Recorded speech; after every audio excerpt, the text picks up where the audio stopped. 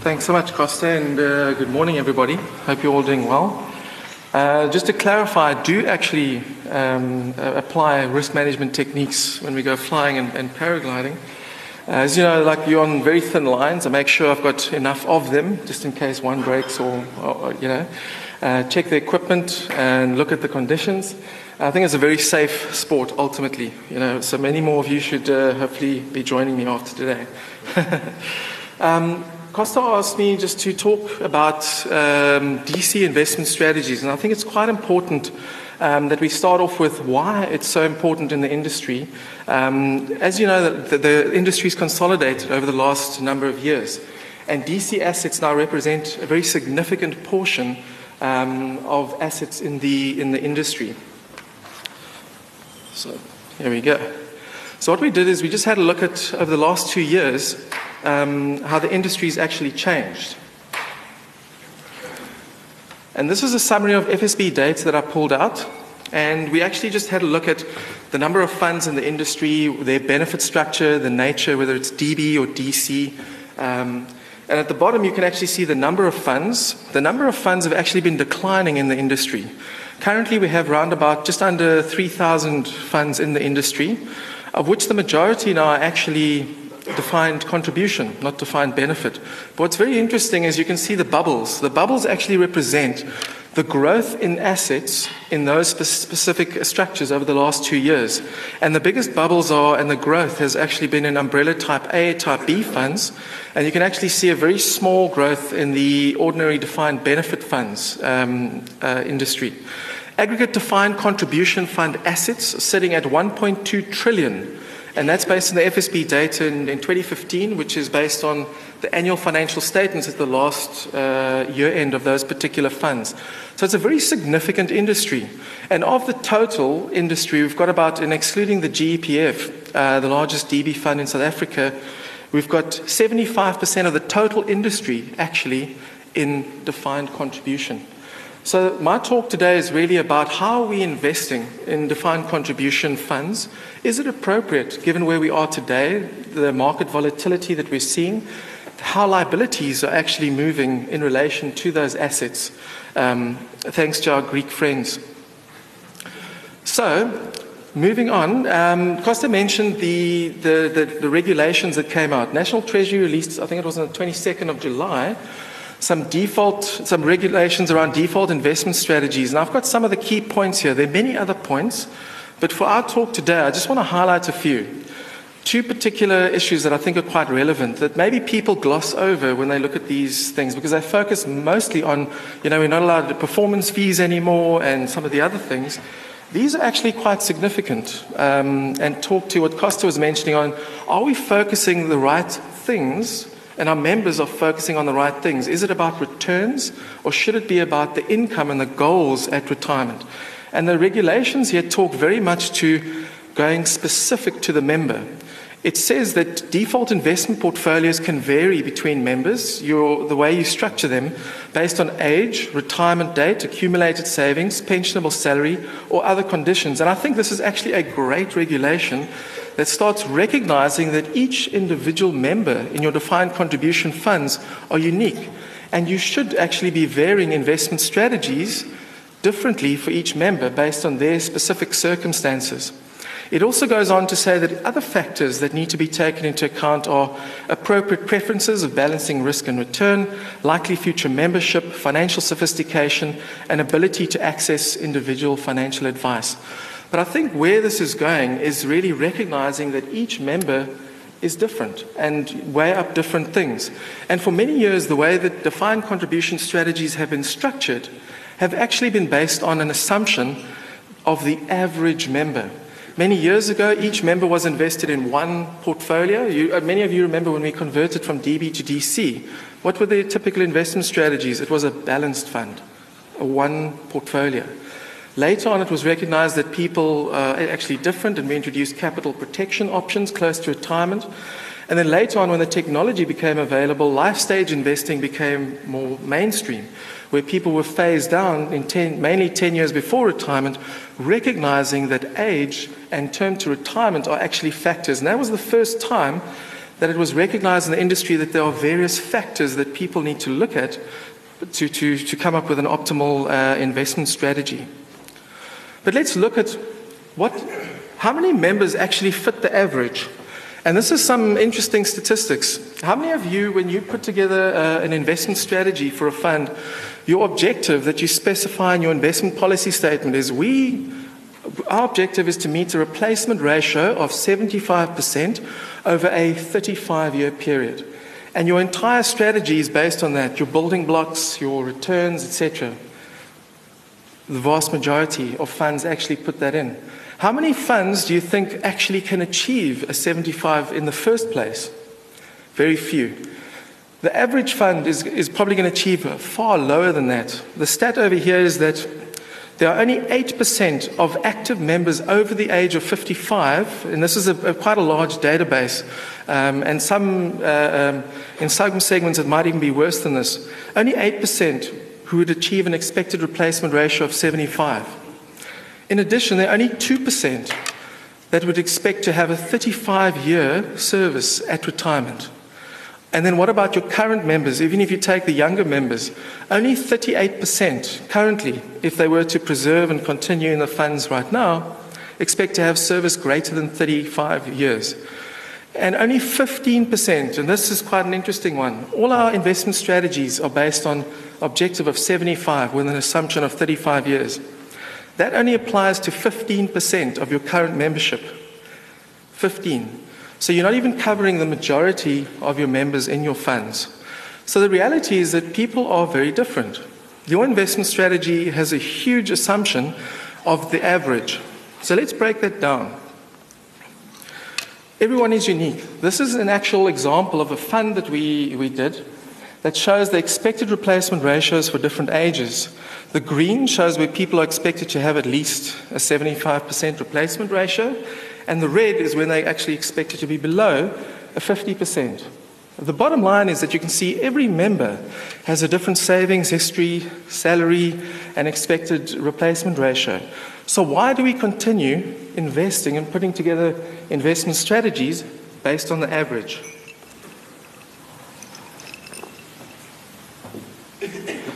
Another issue here is each member is different. So what we've got here is the hierarchy of retirement needs. And similar to Maslow, who knows Maslow? Everybody knows Maslow. Maslow says that we've got a pyramid that starts off with basic needs, where people need to be safe, secure, and then it builds up to safety, belonging, esteem. And eventually Maslow ends up with what is called self-actualization. Similar to Maslow, you can apply the same thing in retirement funding. So people at retirement, what are their needs? Well, you need basic needs covered. You need to make sure that you can put food on the table, emergency, healthcare, that you have a house. And that's the bottom pillar. And it's a very important aspect I think we sometimes forget when we put together investment strategies in South Africa. In the US, UK, etc., DC schemes are typically top-up. It's a top-up based on you get a state old age pension, everybody gets it, it's pretty decent, and DC schemes are seen as top-up, and therefore you can take more risks, you can be more risk-seeking, get more returns.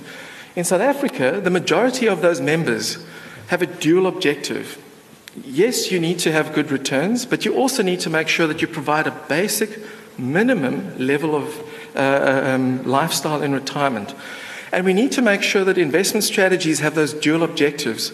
Very much the way investments have worked in South Africa, it's about wealth generation. We're seeking returns.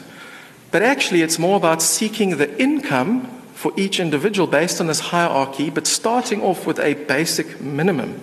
And I think that needs to be an important point that needs to be incorporated. As you go up Maslow's hierarchy, safety. Safety means making sure that you have enough for emergencies, and also longevity comes in over here. When people are living too long, we need to make sure that we've got sufficient there to have an income for life. And then eventually you go up to belonging, esteem, where you can spend money on family, friends, other things, your hobbies, etc. Unfortunately, what we do find in South Africa that although this is a theoretical model, people starting at the bottom going to the top, in South Africa, we see a lot of people actually skipping a few levels and going straight to the top. and it's aspirational spending. And that's why we find in South Africa a lot of people that are highly indebted.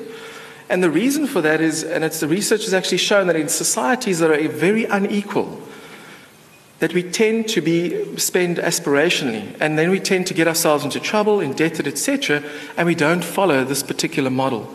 So it's also important that people start realizing that, they need to live within their means. What does it mean? And according to this, but those are things for another day.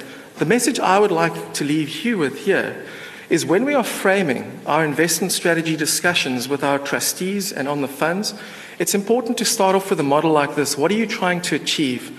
You're trying to achieve for each individual member at least a minimum level of income, and then going up, all the way up to self-actualization for each member. But the point is, each member is different. 75% just ain't going to cut it. We already know most funds don't even provide that. How do you then look at strategies based on individual needs? So let's break it down.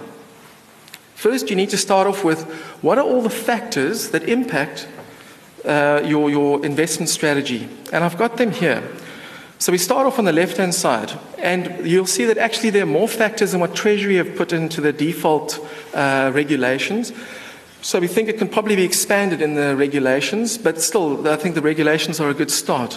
First, age is a very important factor, how old you are, because that's time to invest for retirement, etc. Gender is quite important.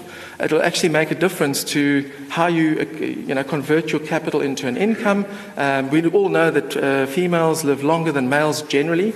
We all know why, especially when they're married. The husbands die younger, so that's unfortunate.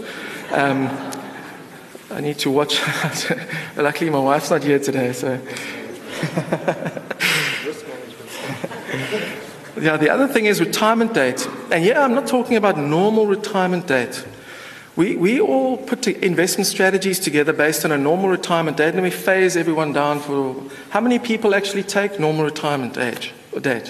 Very few. The majority of members actually retire early, 2 years early.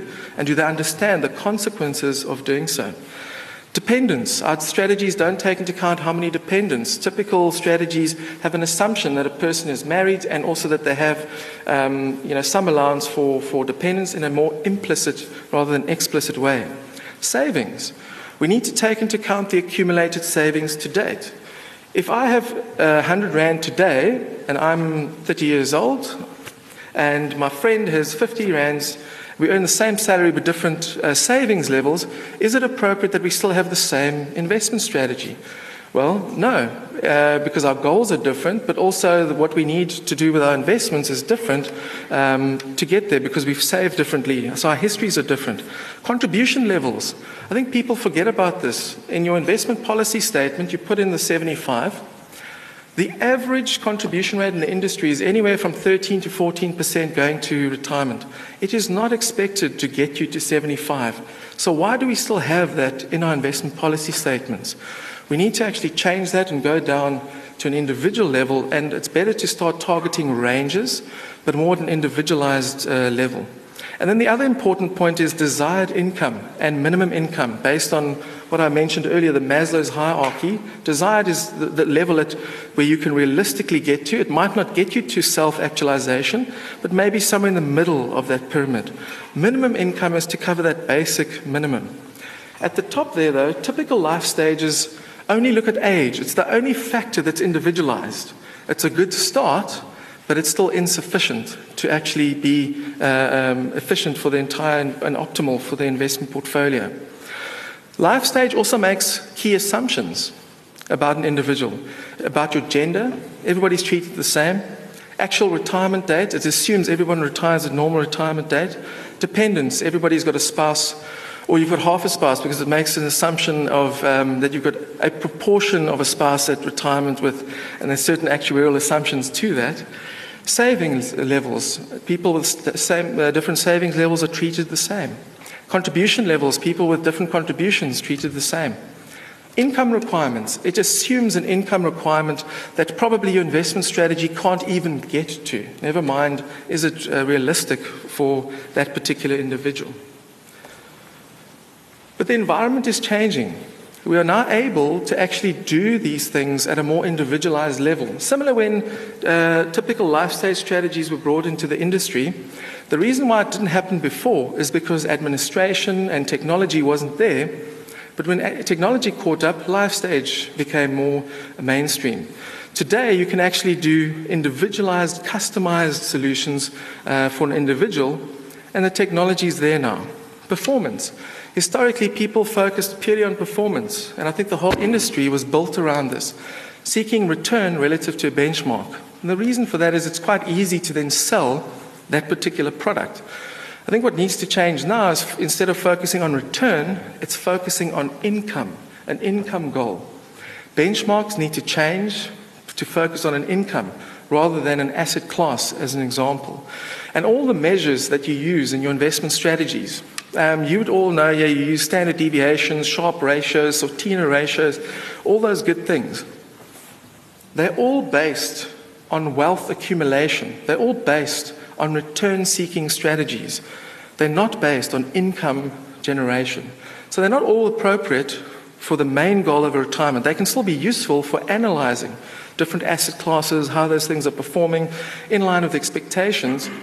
But we've got no measures, except perhaps for your asset liability modeling that starts focusing on the goal. I think that's great, but we actually need to start doing a lot more, and I think that's where actuaries in the industry can do a lot more to support that kind of philosophy. Also, asset classes. Historically, we didn't have sufficient asset classes to support a strategy like this. The investment market, although we're quite sophisticated in terms of shares and a whole lot of other things, we didn't have a very developed inflation-linked bond market, which is a very important component of the risk-free assets for income generation. Over the last 15 years, we've seen quite a big development with more issuances of inflation-linked bonds, and a lot of the technologies actually developing to allow us to focus on income replacement as a specific goal. At that time, we also saw a lot of new investment managers coming about in the industry, LDI, liability-driven investment managers, focusing on a specific goal. To date, it's been focused more on the defined benefit funds, managing the interest rate risk and inflation risk as the market has evolved. But very shortly, I'm pretty sure, those same principles can be applied in defined contribution to manage the same risks that your defined contribution members actually face. So I think this is another area that I think actuaries can get very involved in, benchmark construction, all of those, because actuaries really understand the liabilities and hence how you should invest for that. So that takes us to, we're now at a point where you can actually change the approach, and I think it's really important to start differentiating. We had the traditional approach, that I've got two columns there, the traditional approach, which is really a high risk-adjusted return, your typical strategies that you find today, based on how you select your managers, they must perform really well, etc., etc.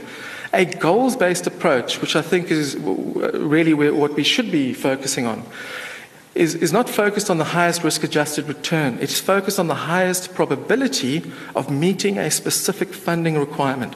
It's meeting the goal, the income goal of the member. It's very different. The risk measures, how you build and construct the whole portfolio is very different. The risk definition, as I mentioned earlier, traditional, is based on volatility or variability of returns. You know, when you do a scatter plot showing risk and return, and you're advising a client on is it a better return for a level of risk, what you're actually doing is you're showing the risk of the asset relative to its asset class in general, or potentially just based on capital protection. You are not showing the risk relative to income. So all of those kind of risk measures, your Sortino ratio, Sharpe ratio, the benchmark you should be using actually is income replacement, not ALSI, not ALBI, not whether it's capital protection. So there's a lot of changes that are needed on that. The goals-based approach is, the risk definition is risk of falling short of the target. I think we've done a good job in terms of asset liability modeling. That shows you the probability of meeting certain requirements. But the problem is we haven't gone further than that, the way that actual mandates are constructed to apply a pure goals-based approach. Investment strategies, the traditional is providing you the highest risk-adjusted return. For a goals-based approach, it's actually about the increasing the probability of meeting the target, and I've mentioned that. Performance measuring and monitoring also needs to change. Currently, the success of a portfolio in your fund, when you go to a trustee meeting, or a Manco meeting for those of you in umbrella funds, we actually show returns on a 1 month, 1 year, 3, 5, relative to a benchmark. It actually means nothing to the member. It means nothing in terms of the probability of meeting the income. So those benchmarks actually must change, the norms in the industry. And I think these are kind of the detail around regulations that should be added to some of the things that Treasury has put out as well.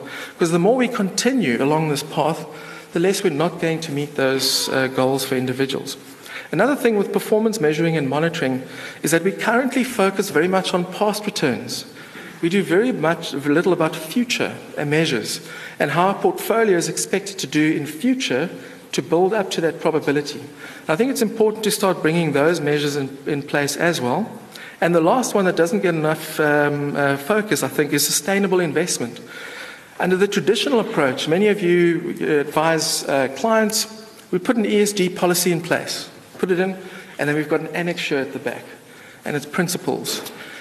The problem is that it's not explicit. It doesn't go down to the heart of the problem. I think in a goals-based approach, you need to recognize the way you're investing right now impacts what happens in 30 years' time. It impacts the inflation rate. It impacts the price of securities at that time. It'll impact the volatility of those securities at that time.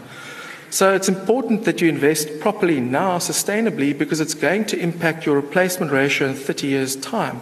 Have we actually incorporated that quantitatively into our modeling, into our assumptions, into the way that we construct the portfolios? So goals-based investing, if you shift that, this is what it's trying to do. This is a normal distribution that has a look at over 10,000 retirees applying the old returns-based approach versus a goals-based approach. And what you can see is on the return, the standard solution, it has a very wide dispersion of results relative to an income goal. The goals-based solution has a much narrower distribution. What does that mean? It means that, yes, under your standard solutions, there can be many members getting more than your goal. But look how many people are falling short of the minimum. It's 1 in 10 members falling short to meet the goal, at least the minimum. Remember, in South Africa, your DC fund must provide for the minimum. That's the only savings most people have. But your goals-based approach, it's 1 in 50. So it reduces the risk dramatically, but it also increases the probability of being within a reasonable range of returns. And that is what retirement funding should be focusing on. Once you've met that, you can then start focusing on wealth generation, which is it's a different goal entirely, but don't conflate the two. And then I'd just like to end off before I hand over to my colleague, Dwayne, just around the value of a goals-based approach. And it's quite interesting. I was lucky enough to have dinner with Professor Merton, was it 2 weeks ago? And over dinner, he just provided a great lecture on goals-based investing. And he's really the proponent and the father of all the thinking around this. He was in South Africa really sharing a lot of that here. And he used this example of if you've got a strategy, and here I've got strategy A, where you take a stock, pick any stock. You take a stock and you hold it, but your approach is to get the best return over the next 5 years, let's say. Strategy B, which is a goals-based approach, you ask the client or the member, but what do you want to do with this stock? And you find out that actually his goal is to, for whatever, for a car, for a university, for kids, and his goal is 150. He needs 150 rand. That's his goal. He doesn't want more. If you do that, the goals-based approach actually, and you take the same stock and you use it under a goals-based approach that dynamically shifts into the risk-free asset, which in this case is just locking in your gain and moving to cash, right? If you hold it all the way up to where the stock is, if the stock is under 150, the actual value of your portfolio under a goals-based approach is whatever the stock is worth, plus the value of a call option. The call option being that you're selling a call, and the call is being sold at 150. Now, for those of you that forgot about option pricing theory, etc., just a quick recap. At the top there, I've got call option pricing from the JSE All-Z 40. And you can see that in December 2015, 110% All-Z 40 call is worth 0.8%. If you extend the term, it's worth 4.57. So actually, the longer the term, the higher the price of a call. Also, it varies according to where your strike price is relative to your actual price, volatility, and a whole lot of factors. The bottom line is, for a retirement income goal, you've got a long term to retirement. So it's that call, if you're going to use a goals-based approach to lock in your income at a certain level, has an implicit value. So at any particular point in time, if you build it into your portfolio construction, the way you manage, you always have the implicit call there. Yes, it's going to vary over time as volatility changes and the term to retirement changes, but you've always got it. And therefore, it always outperforms a traditional return-seeking strategy if you look at it from a goal point of view. And then just to end off, this is exactly, you can apply that same thinking to retirement funding. You can take any return-seeking strategy, and I'll call it strategy B.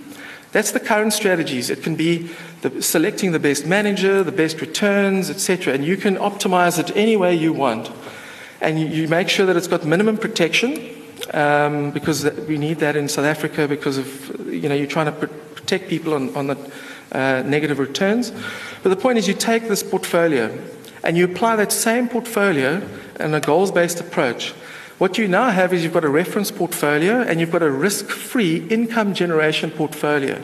And if you dynamically switch between those two, so the minute a person gets to their income level and their goal, you automatically hedge it out. And you constantly reevaluate that between now and retirement to make sure you've got the optimal mix. That has an implicit option that you're selling. And it always has a positive value. And it's got a significant value because of the time to retirement. At any point in time between now and your goal of 75% replacement ratio, it's going to be worth more, irrespective of what you do with alpha, credit, how you invest that return-seeking strategy. And it's purely because you've put this goals-based approach in place. So I think to talk a little bit more about measures that you can use and some more quantitative stuff, my colleague Dwayne Kloppers will take you through the rest of the presentation. Thank you so much.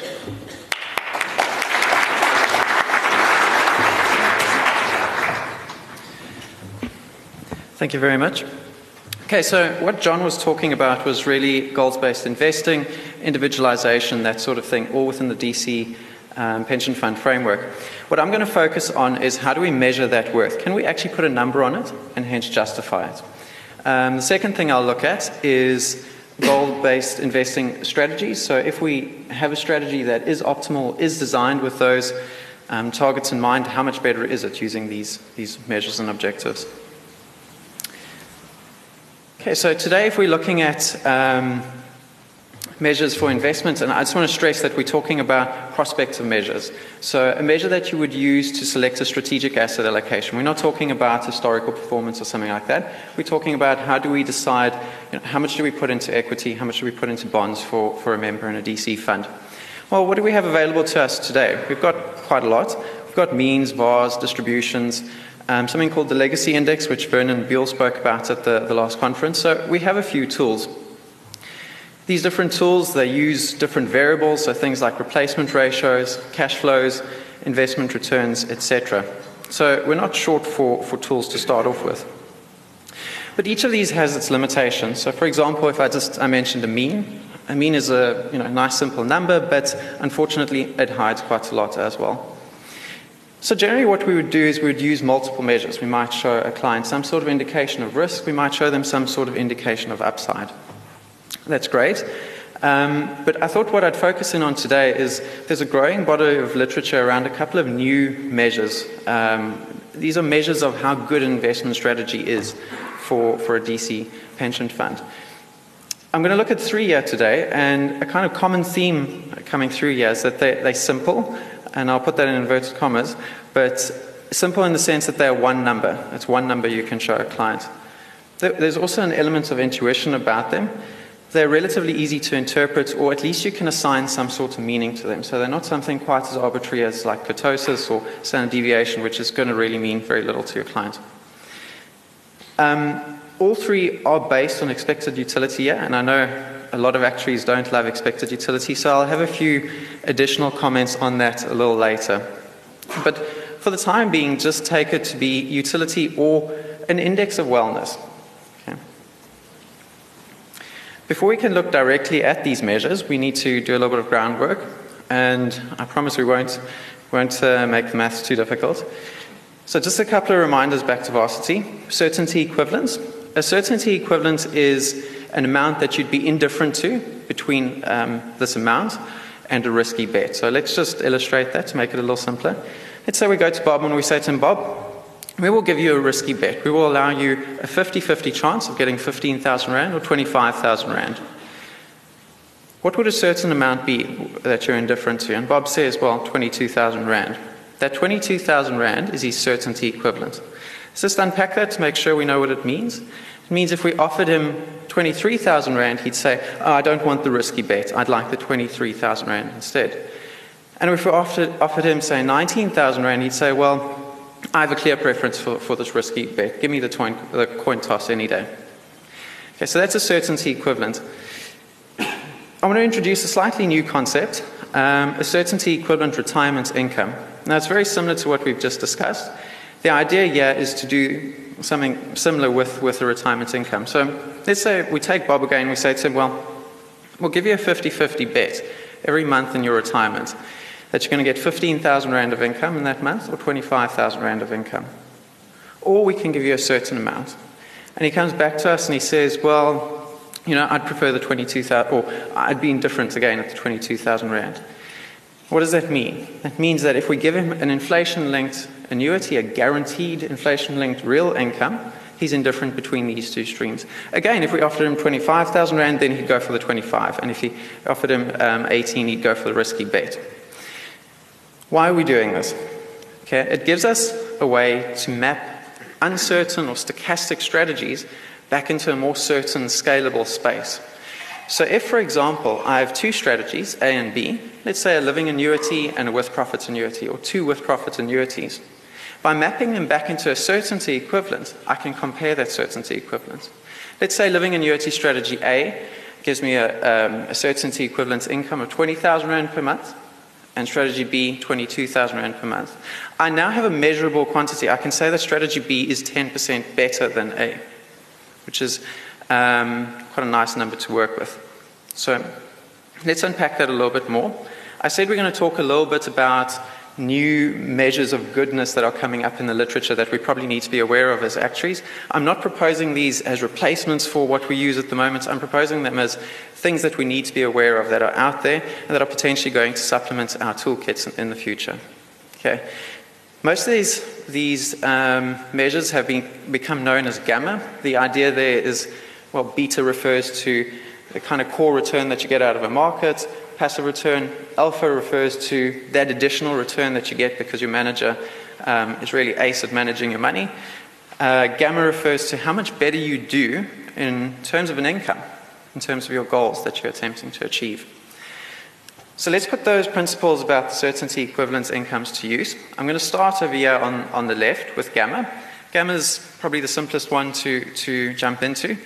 It's the increase in that certainty equivalence income. So again, if I've got strategy A and B, let's say two with-profit annuities, one is equivalent to a certain income of 10,000 Rand, the other 11,000 Rand, strategy B is 10% better off. Why is that nice? Well, it's nice because you can use it in research. If we look at utility theory itself, it's of an arbitrary level, so you can't compare. You can't say, well, 10,000 utils is better than 8,000 by a certain amount. Yeah, you can actually give a percentage, which is quite useful. But probably still, although it's an indication of wellness, probably still quite abstract for the man on the street. So I just wanted to mention that's out of a paper by Blanchard and Kaplan. It's a Morningstar paper in 2013. The second measure I wanted to draw attention to is something called initial gap. And that's out of a paper by Dempster et al. That's coming out later this year. The initial gap is a similar kind of concept. It says, well, let's measure wellness and let's check the underperforming strategy and see how much you would need to top it up. So, for example, if Bob's faced with the strategy A and B, we say to him, well, Bob, you'd actually need to put in R1 million extra into strategy A for it to give you the same wellness as strategy B. Why is that measure nice? Well, it's quite useful for having a discussion with the man on the street because it's a rand value. It's really, really simple to understand. The downside to that is it's less useful for academic work because R1 million today is not equivalent to R1 million in the future, so there becomes a few issues with that. And then the final measure I wanted to point out, which I think is actually very interesting, probably one of the most interesting of the three, is gamma equivalent alpha. So the idea here is we say, well, let's again take our two strategies, A and B, and let's have a look. Let's say, well, strategy B has been designed around achieving a goal, and we know it's very efficient. How much additional alpha or outperformance would we need to get in strategy A to get us to the same wellness as strategy B?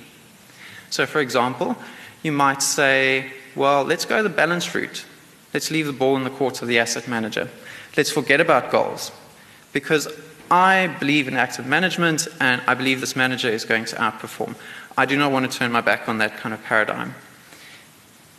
Let's say that we go and work out this gamma equivalent alpha and that we find that by focusing on goals, you can get the equivalent of 50 basis points of alpha per year. You would then need to back yourself with your active strategy to outperform by at least 50 basis points per annum, which is quite an interesting way to look at it. So gamma equivalent alpha is just really an interesting way to have a discussion around whether active and passive, whether by moving to a goals-based framework and removing some of the asset allocation decisions from your investment manager, well, where does that value lie? I just wanted to point out there's an interesting potential use there for those of you who've read the draft regulation on the defaults. A very interesting read, so I highly recommend that you read it.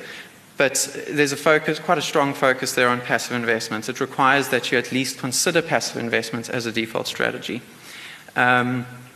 You need to be able to demonstrate that as well. So yeah, it's quite an interesting measure to have to use in a discussion like that on whether active management really makes sense or there's value in it. Okay. The next section I want to just show how one would use those measures to illustrate it.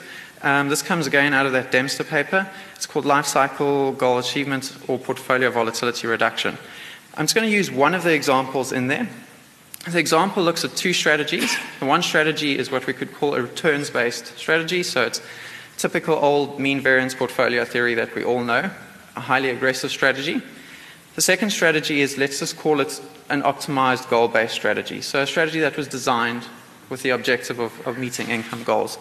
And what we're looking at here is, well, what's the difference between these two strategies? Are we talking about something in the decimals? Are we talking about something, meaty that's real value? And let's use those new measures that we just discussed now. Okay, quite a lot of information on this slide, so I'll unpack it nice and slowly. We've got two investors, A and B. A is a young guy. He's the same age as me, so I'm going to call him young. He's making £60,000 a year, but he doesn't have any savings yet for his retirement. Profile B is someone who's just retired. He's 65. So obviously he's no longer earning a salary, and he has £600,000 saved. Let's have a look at these measures. So what are these measures? These measures are how much better the goals-based strategy was than the strategy that was just designed for returns, than the mean variance or Markowitz portfolio theory type of approach. Let's take them one column at a time. Gamma, remember that was the increase in certainty equivalent. Around a 10% difference, and that's quite a big difference. Maybe a little bit of an abstract number. Let's look at something like initial gap. Well, in this case, over 2 million rand of difference. So what that's saying is profile B, for example, this investor at 65, in choosing between a traditional Markowitz type of portfolio and a properly optimized, proper goals-based approach, he would need to inject an additional 2 million rand or more than 2 million rand to just get the two onto an equal footing. So he'd have to put an extra 2 million rand into his return-based approach to get them on an equal footing. If we look at that in the gamma equivalence alpha space, so How much alpha would you need to generate to get them equivalent? Around 20 to 40 basis points, it looks like. This number, of course, depends. It depends on how old you are, where you are in your life, etc., how well-funded you are. But the point here is that this individual who's 30 years old, this goal-based approach is better by, say, 22 basis points per annum. So this individual, he might consider passive, or if he wants to consider active management, he needs to be fairly convinced that he's going to make his 22 basis points. In fact, at least 22 basis points, and not just next year, the following year, and the rest of his life. So potentially, 50 or 60 years in this case for someone this age. So I think that's quite an interesting number to just kind of slosh around and think about and potentially use with that new regulation.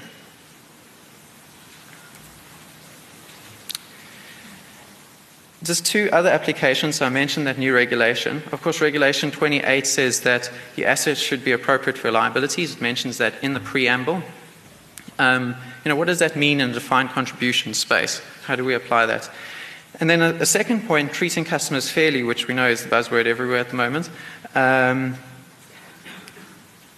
TCF requires that advice should consider the circumstances of an individual. So TCF is all about the end client, who's our end client, the member in the pension fund, and it requires that we consider their circumstances. So, to the extent that we see this kind of value creation through goals-based and through individualization, I think it speaks to how important it is to put in an appropriate amount of effort in meeting these two regulatory items, what that implies in terms of the effort we should invest as actuaries.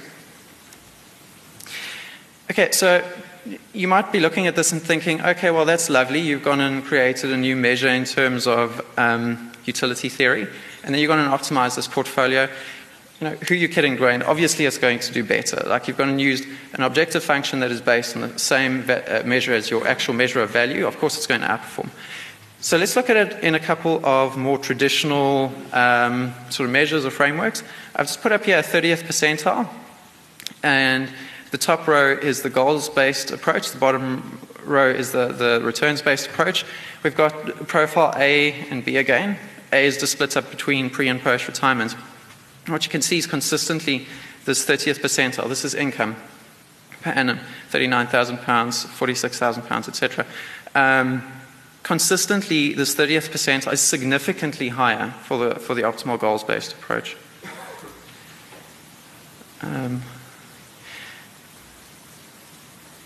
Okay.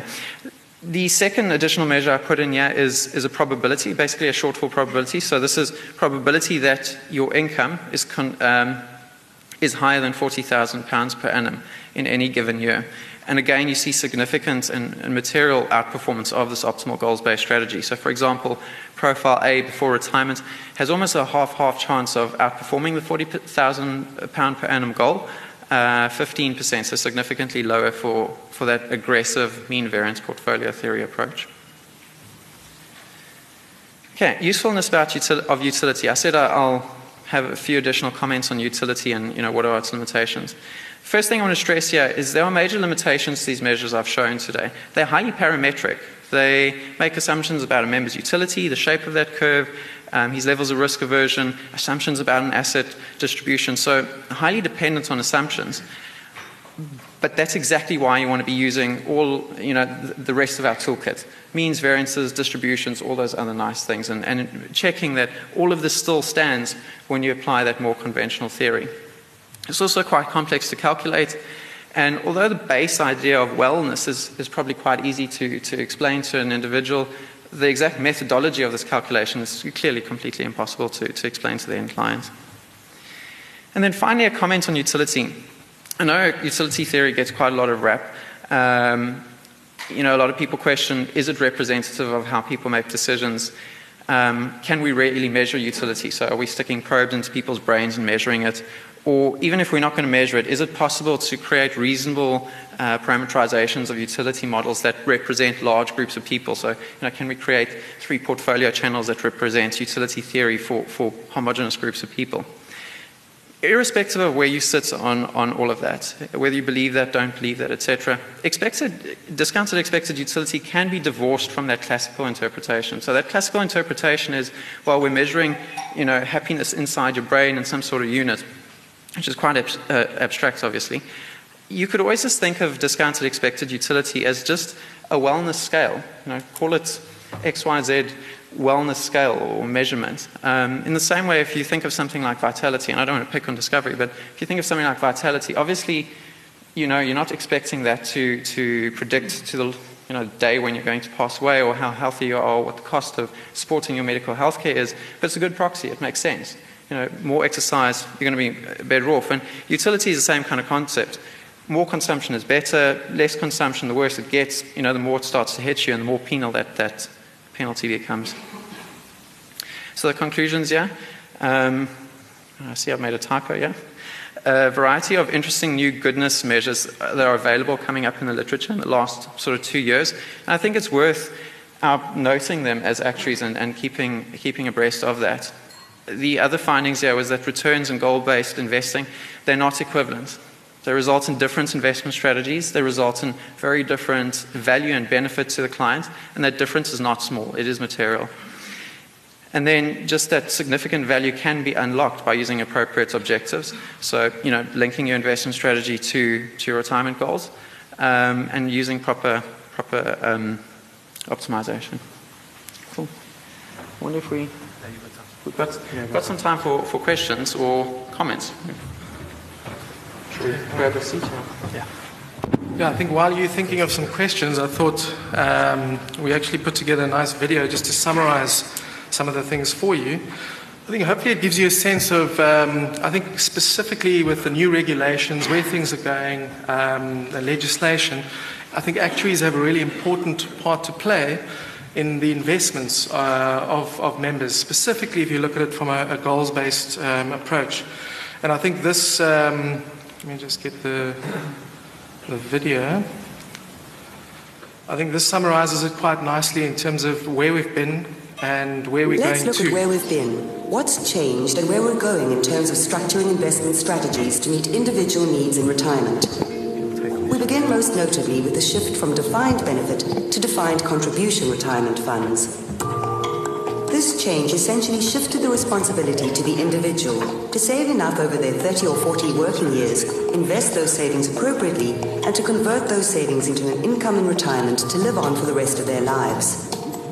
The earliest strategies to do this were typically a one-size-fits-all approach, where all members in a retirement fund were invested in the same investment portfolio. These investment strategies were based on the average or typical member, predominantly structured with growth assets in mind. Later, it was recognized that the needs of individuals closer to retirement were quite different from younger members. Funds started introducing capital protection options for individuals within 5 to 10 years of retirement. These elected options recognized that individuals who had saved for many years required more certainty and could not absorb the risks that came with more aggressive investment strategies. These were the first investment strategies to recognize that age and time to retirement are key factors when deciding on how to invest more optimally to meet an individual's retirement income needs. During the 2000s, technology advanced and more sophisticated life stage investment strategies became commonplace and typically used as a default. These strategies recognized that younger individuals needed to be invested in growth assets to accumulate sufficient assets, and that closer to retirement, individuals required more conservative investment strategies. This was achieved with an automatic phasing down period, typically taking place gradually within 10 years prior to retirement. Over the last few years, life stage investment strategies have become more sophisticated. It was recognized that different individuals have different needs and risk tolerances. In response, multiple drawdown strategies started being used. Each channel was based on the desired choice of annuity, with the investment portfolios in each channel being phased automatically into a strategy that best matches the underlying annuity. This approach recognized not only the age and retirement dates of individuals, but also the individual's desires and how to convert their accumulated capital into an income.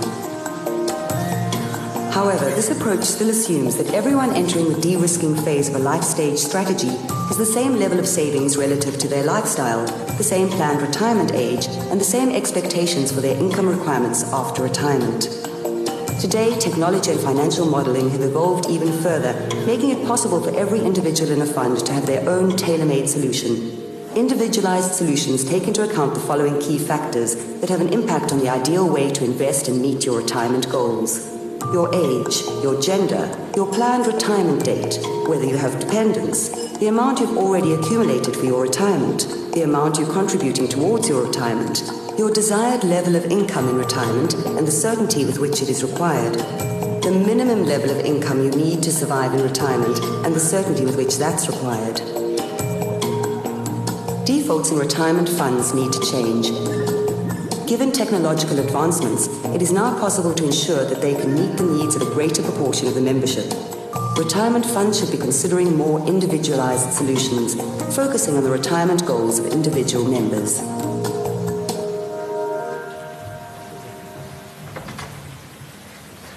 John, Dwayne, thank you very much. I'd like to open the floor for a couple of questions. We've got about 10 minutes or so. There are some roaming mics. Please introduce yourself when asking the question. Hello. This one, okay.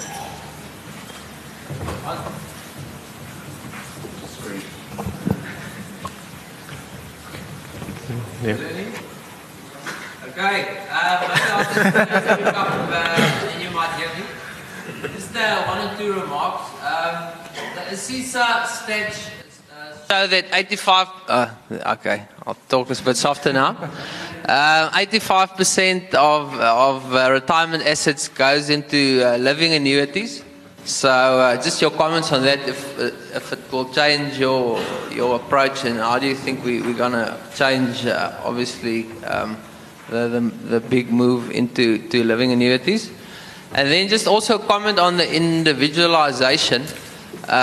Obviously, different groups of members will have different CPI, actually. So are you using a constant CPI basket? So obviously, if you're richer, then overseas holidays, the increase in that price will probably be yours, related to your increase in cost of living.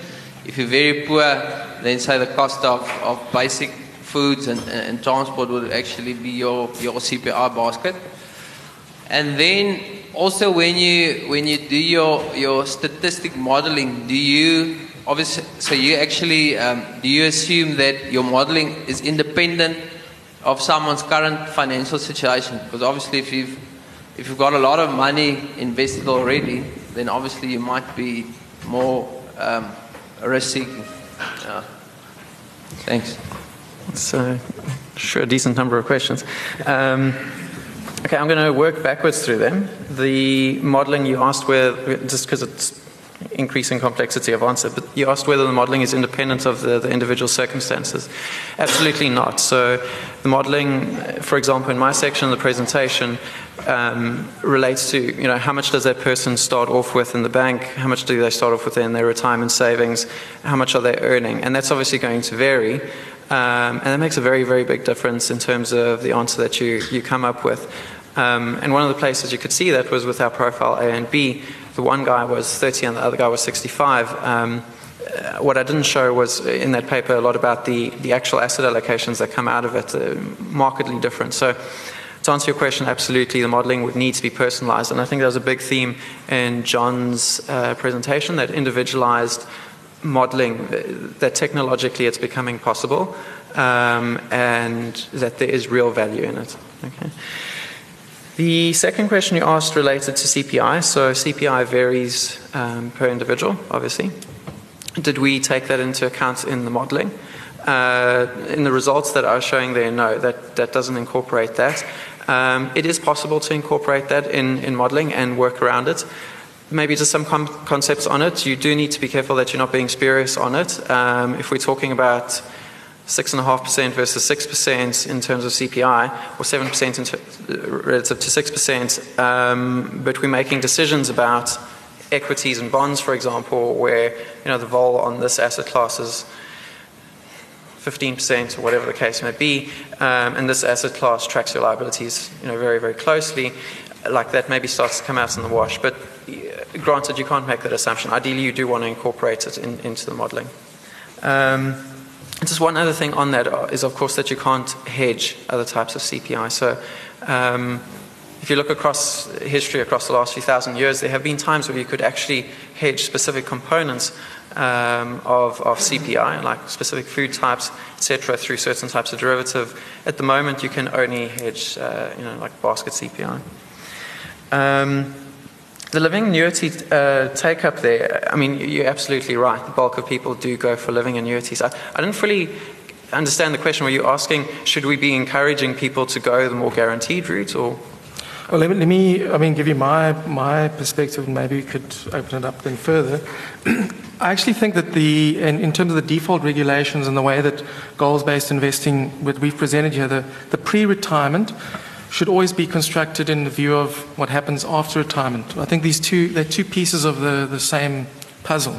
The reality is that a typical goals-based investment approach in a retirement fund in itself, I don't think will change the take-up of living annuities in retirement. That's why I think that there is that component of default annuity strategies that Treasury's put in, and I think the two together are actually going to have the value. It doesn't mean, though, that living annuities are inappropriate. You can still apply a goals-based approach for a living annuity. It's just how you come up with the investment portfolios. It's focusing on the goal instead of return maximization.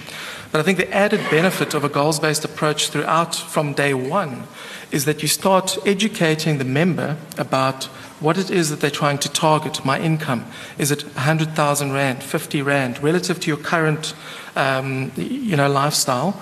And I think over time, the mindset, by the time they get to retirement, is then not, Mr. Broker, can I please get the best returning fund, but rather, this is my stuff for retirement.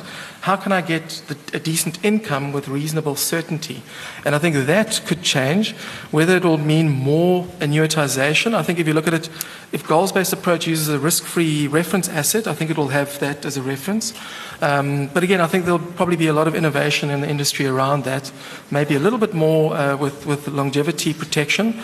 But the main thing is these two pieces go together. Neil, maybe just one extra point on that that I want to stress from what John said. Goals-based investing is not de-risking. It's not the same thing. Goals-based investing is investing for a goal. If you need the growth, that may mean equity. It's not the same thing as what we speak of in South Africa as LDI, completely de-risking something. So living annuities absolutely have a place in I think investing. When you specify your goal, it's not goal with absolute certainty. You can, but you can actually dial up or down your probability. How certain do you want to be? That will then drive what you take in retirement. So, for example, if you want to be absolutely certain and you can get there, then a guaranteed annuity is definitely the way to go. However, if you dial down, if you're willing to take on more risk within this framework, it may mean that you could still take a living annuity, but now you're doing it for the right reasons and you understand it rather than not understanding and for the wrong reasons. Thanks, John. There's a question here, Nikki. Nikki Holzhausen. Given that we are looking at investment strategies with different eyes, the question I'm asking myself is, are there different basic asset classes that have presented themselves? Or are we just, and certainly I'm asking with reference to the literature that you've seen. So what I'm hearing you say is we're doing our modeling, we're doing our optimization on the three basic asset classes. Are there new basic asset classes that are coming into the equation as well? And probably linking to your de-risking point, but I don't want to cloud it with that. I really just want to ask a clean question. Are there different asset classes from what you've seen? Absolutely. I think you pick up on a couple of really key points here. You mentioned de-risking. So if we think of goals-based investing or de-risking and how we used to have this discussion, say, 5 or 10 years ago, it was very much, what assets can match CPI, that kind of discussion. And there wasn't really a clear place for alternatives or, how do you work the equity into there, etc. And this new kind of discussion around goals-based investing and getting to your goals does recognize the role of those other asset classes. So the Dempster paper, for example, in there, models across a variety of asset classes, including alternatives, such as commodities, and I think hedge funds. And those asset classes actually start to feature there. Not in enormous amounts, but let's say a 5% allocation or something like that. And what you're picking up there is what we've traditionally known about these asset classes, that they're a diversifier. So you're picking up, when you look at this problem more holistically, optimizing across a variety of asset classes, you pick up those other roles those asset classes do play. But I think it's important, a pure goals-based approach isn't necessarily about the asset class. I think asset class is one component, and it's quite important, especially when you're having a look at, in basic terms, what you need two portfolios. You need a return-seeking portfolio, and you need then your risk-free reference portfolio, and then you can actually dial up or down the risk to achieve your probability. Both portfolios are traditional asset classes. Your return-seeking one could have equities, bonds, it could have offshore, Africa, etc., what we have currently.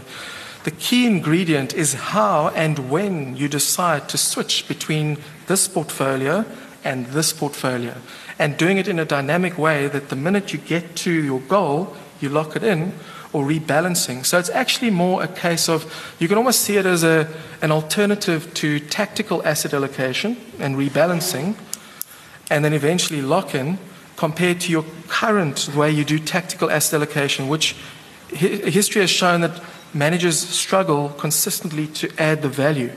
But in a goals-based approach, if you look at it this way, we can show through the modeling that Dwayne's done and others, it can consistently outperform relative to the goal. So it's not necessarily about the asset classes, it's about the process and how you switch between those two, and it can accommodate all asset classes. Thank you, Dwayne. Thank you, John. There's one more question there. We've got time for, there's two questions. We've got about 5 minutes left, so please could you ask? We like questions that are quite that enthusiastic. Sorry, thank you. I'm taller than you, Costa. But yes, most people are.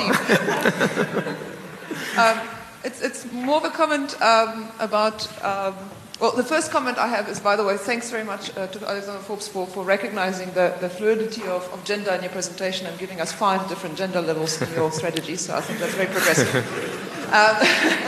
But the thing that struck me about it, and I think it's the first step, I really like the idea of the goals-based, and to me the goals-based is exactly what you just explained, which is that you switch down and lock in or lock in a certain level as soon as you feel like somebody's achieved their goal based on whatever criteria you've set up.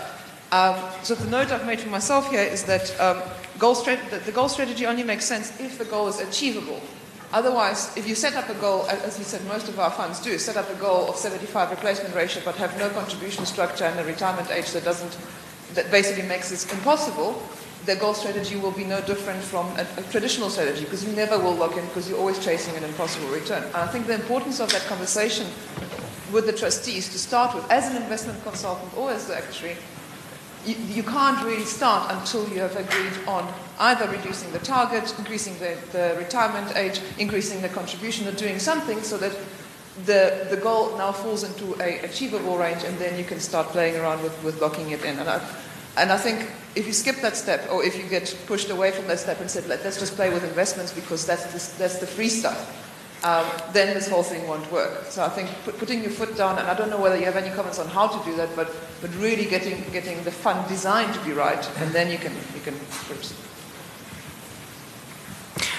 I mean, I fully agree with your point. You have to start with some sort of realistic problem that you're attempting to solve and have that discussion.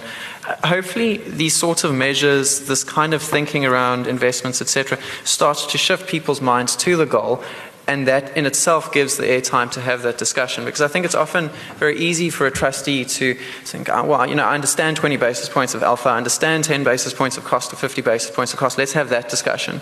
But as soon as you start drawing attention to this and illustrating that it can be done or that it can be measured, etc., hopefully that it brings that more front of mind. No, but I think you touched the heart of the problem, and I think unfortunately we didn't have time to unpack things further, but I think the whole goals-based approach is exactly that, is to show the person, what is your desired, and the likelihood in a simple way, and it will show you that you can't get there. What are the levers at your disposal? One of them is your age. You could get rid of your spouse, or you theoretically.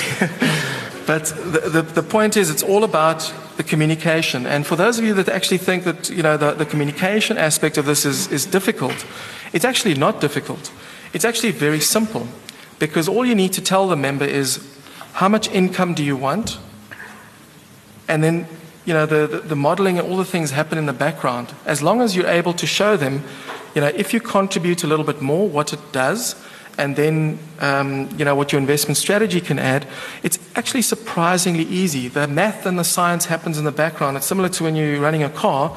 You don't have to know exactly what's going on into the compression pumps and all the other things. You just want to see the nice dashboard, the car's working, it's all great. The actuaries are doing all the work in the background. But it's exactly that point. And I think if we do have time, maybe another session, one can actually unpack these things. Communication and all those other levers are very, very important. But also when they change, if your circumstances change and you decide to change your retirement date, your strategy must change. And this whole process is quite dynamic. Question in the back? Yeah, thanks for an interesting presentation. Just a couple of questions. So the two portfolios, John, that you talked about, least risk portfolio and your RSA. I assume the least risk portfolio is inflation-linked bonds. Maybe just some comments on what is in the least risk portfolio, if not inflation-linked bonds. And if it is inflation-linked bonds, how do you see the currently 1.2 trillion DC market being able to map to the very limited universe of inflation-linked bonds in terms of sizing? Treasury has also just recently reduced the amount of inflation-linked bonds coming to market. Maybe just a comment on switching costs to go from the least risk portfolio into the RSA or vice versa. And then if that includes illiquid assets in the RSA portfolio, just maybe a comment on how that would be treated. And the final aspect is, it seems like this is effectively a variation on CPPI, switching between the two portfolios. Now, CPPI has had some dramatic failures in the past where you can't switch out in time. And if you are going to do it using options, then I'm not sure that the SA capital markets are sufficiently deep and liquid for you to do it using options, as is the case in the US and the UK. So how do you protect against the failures of CPPI? Thank you. Let's start with risk-free asset. Yes, I would agree that your kind of Rolls-Royce of risk-free assets in DC space would be an inflation-linked bond.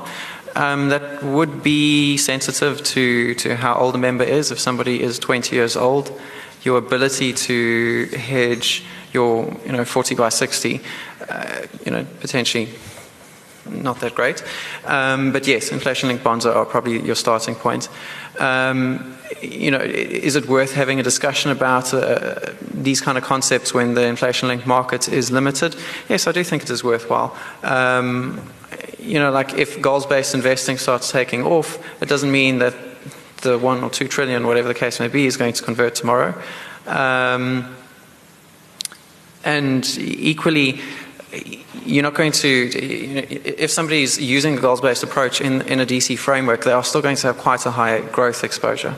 Because you need that growth. You're not going to be allocating across your lifetime, say 50% of your allocation to linkers. It's going to come in later on in life and phase in. Otherwise, you're just never going to get there. So yes, I do still think that it is worthwhile, despite those constraints. Does that answer your questions? Is there something else? CPPR. Oh, switching costs. Do you want to answer that, or is it fine if? Yeah, go for it. Yeah, switching costs. Are you referring to switching costs due to the dynamism of the strategy, or okay? Yes, absolutely. So if you look at the literature on this topic, that's generally accounted for, and there's a decent amount of literature on optimization of goals-based strategies in DC, and it always reflects your cost of switching, because otherwise, it's just not representative of the real life problem. Yeah. Yeah, I think there are also international examples of these kinds of approaches, and the switching is not as much as you would have thought. Also, it depends on a whole number of things. If you've got a platform and you pool, it is possible to minimize some of the switching. But remember, that switching is being replaced by other switching that you probably would have done when you're focusing on a returns-based approach. So you've got to net those. You've got to net those two off, and you've also got to look at that relative to the extra added value and the gamma, the alpha of that. And I think that would be far less significant compared to the value add of that. I just want to, in terms of the risk-free doesn't, it can mean pure inflation-linked bonds with mortality and longevity protection. But you can also set your your risk-free or your reference portfolio, dialing up the risk to balance those things. So there are some, has some work been done by a couple of managers that have actually shown in terms of minimizing your interest rate risk. You only have to go up to maybe 70% in inflation-linked bonds with 30% growth. So, that could be the end reference point for a trustee body that's acceptable balance of all of those things, and then you optimize. So it doesn't have to be pure inflation-linked bonds, but I think the end result would probably be a higher take-up, although it's already happened in South Africa. If you look at the ILBs that are issued and taken up, the vast majority, or a big proportion, I think it was over the 50%, actually taken up by pension funds who are holders of that. I think that would continue. And the other one, relative to our earlier question, probably more longevity protection will start being considered as these things develop over time. Thank you, John. Thank you, Dwayne. Unfortunately, we don't have any more time for questions on this session. Just when you thought it was safe to come to a pensions conference, you heard topics like option pricing, gamma equivalent alpha, certainty equivalence, utility theory, discounted expected utility. I'm sure your brains are respectively fried. Certainly mine is. I'd like to thank both John and Dwayne for their very insightful presentation. For me, it's a very relevant subject, and certainly one that focuses our minds as practitioners and as advisors to large institutions like pension funds, to focus on what it is that ultimately members are there to achieve. When members were members of defined benefit arrangements, the focus was on income. We had the sudden move to defined contribution, and suddenly the liability was this pot of money. We lost sight of what it is that the ultimate goal was. And I think this presentation certainly brings to light what it is that ultimately these objectives need to be. Ultimately, members' needs, whether they're members of defined benefit funds or whether they're members of defined contribution arrangements, are no different. It's to achieve some level of financial security when they get to retirement. And to start or to change the conversation to one that starts focusing one's mind on that end goal, I think is the right is the right conversation to be had. So, John, Dwayne, on behalf of the Retirement Matters Committee of the Actuarial Society and all of us here today, we thank you for a very insightful presentation. Thanks very much.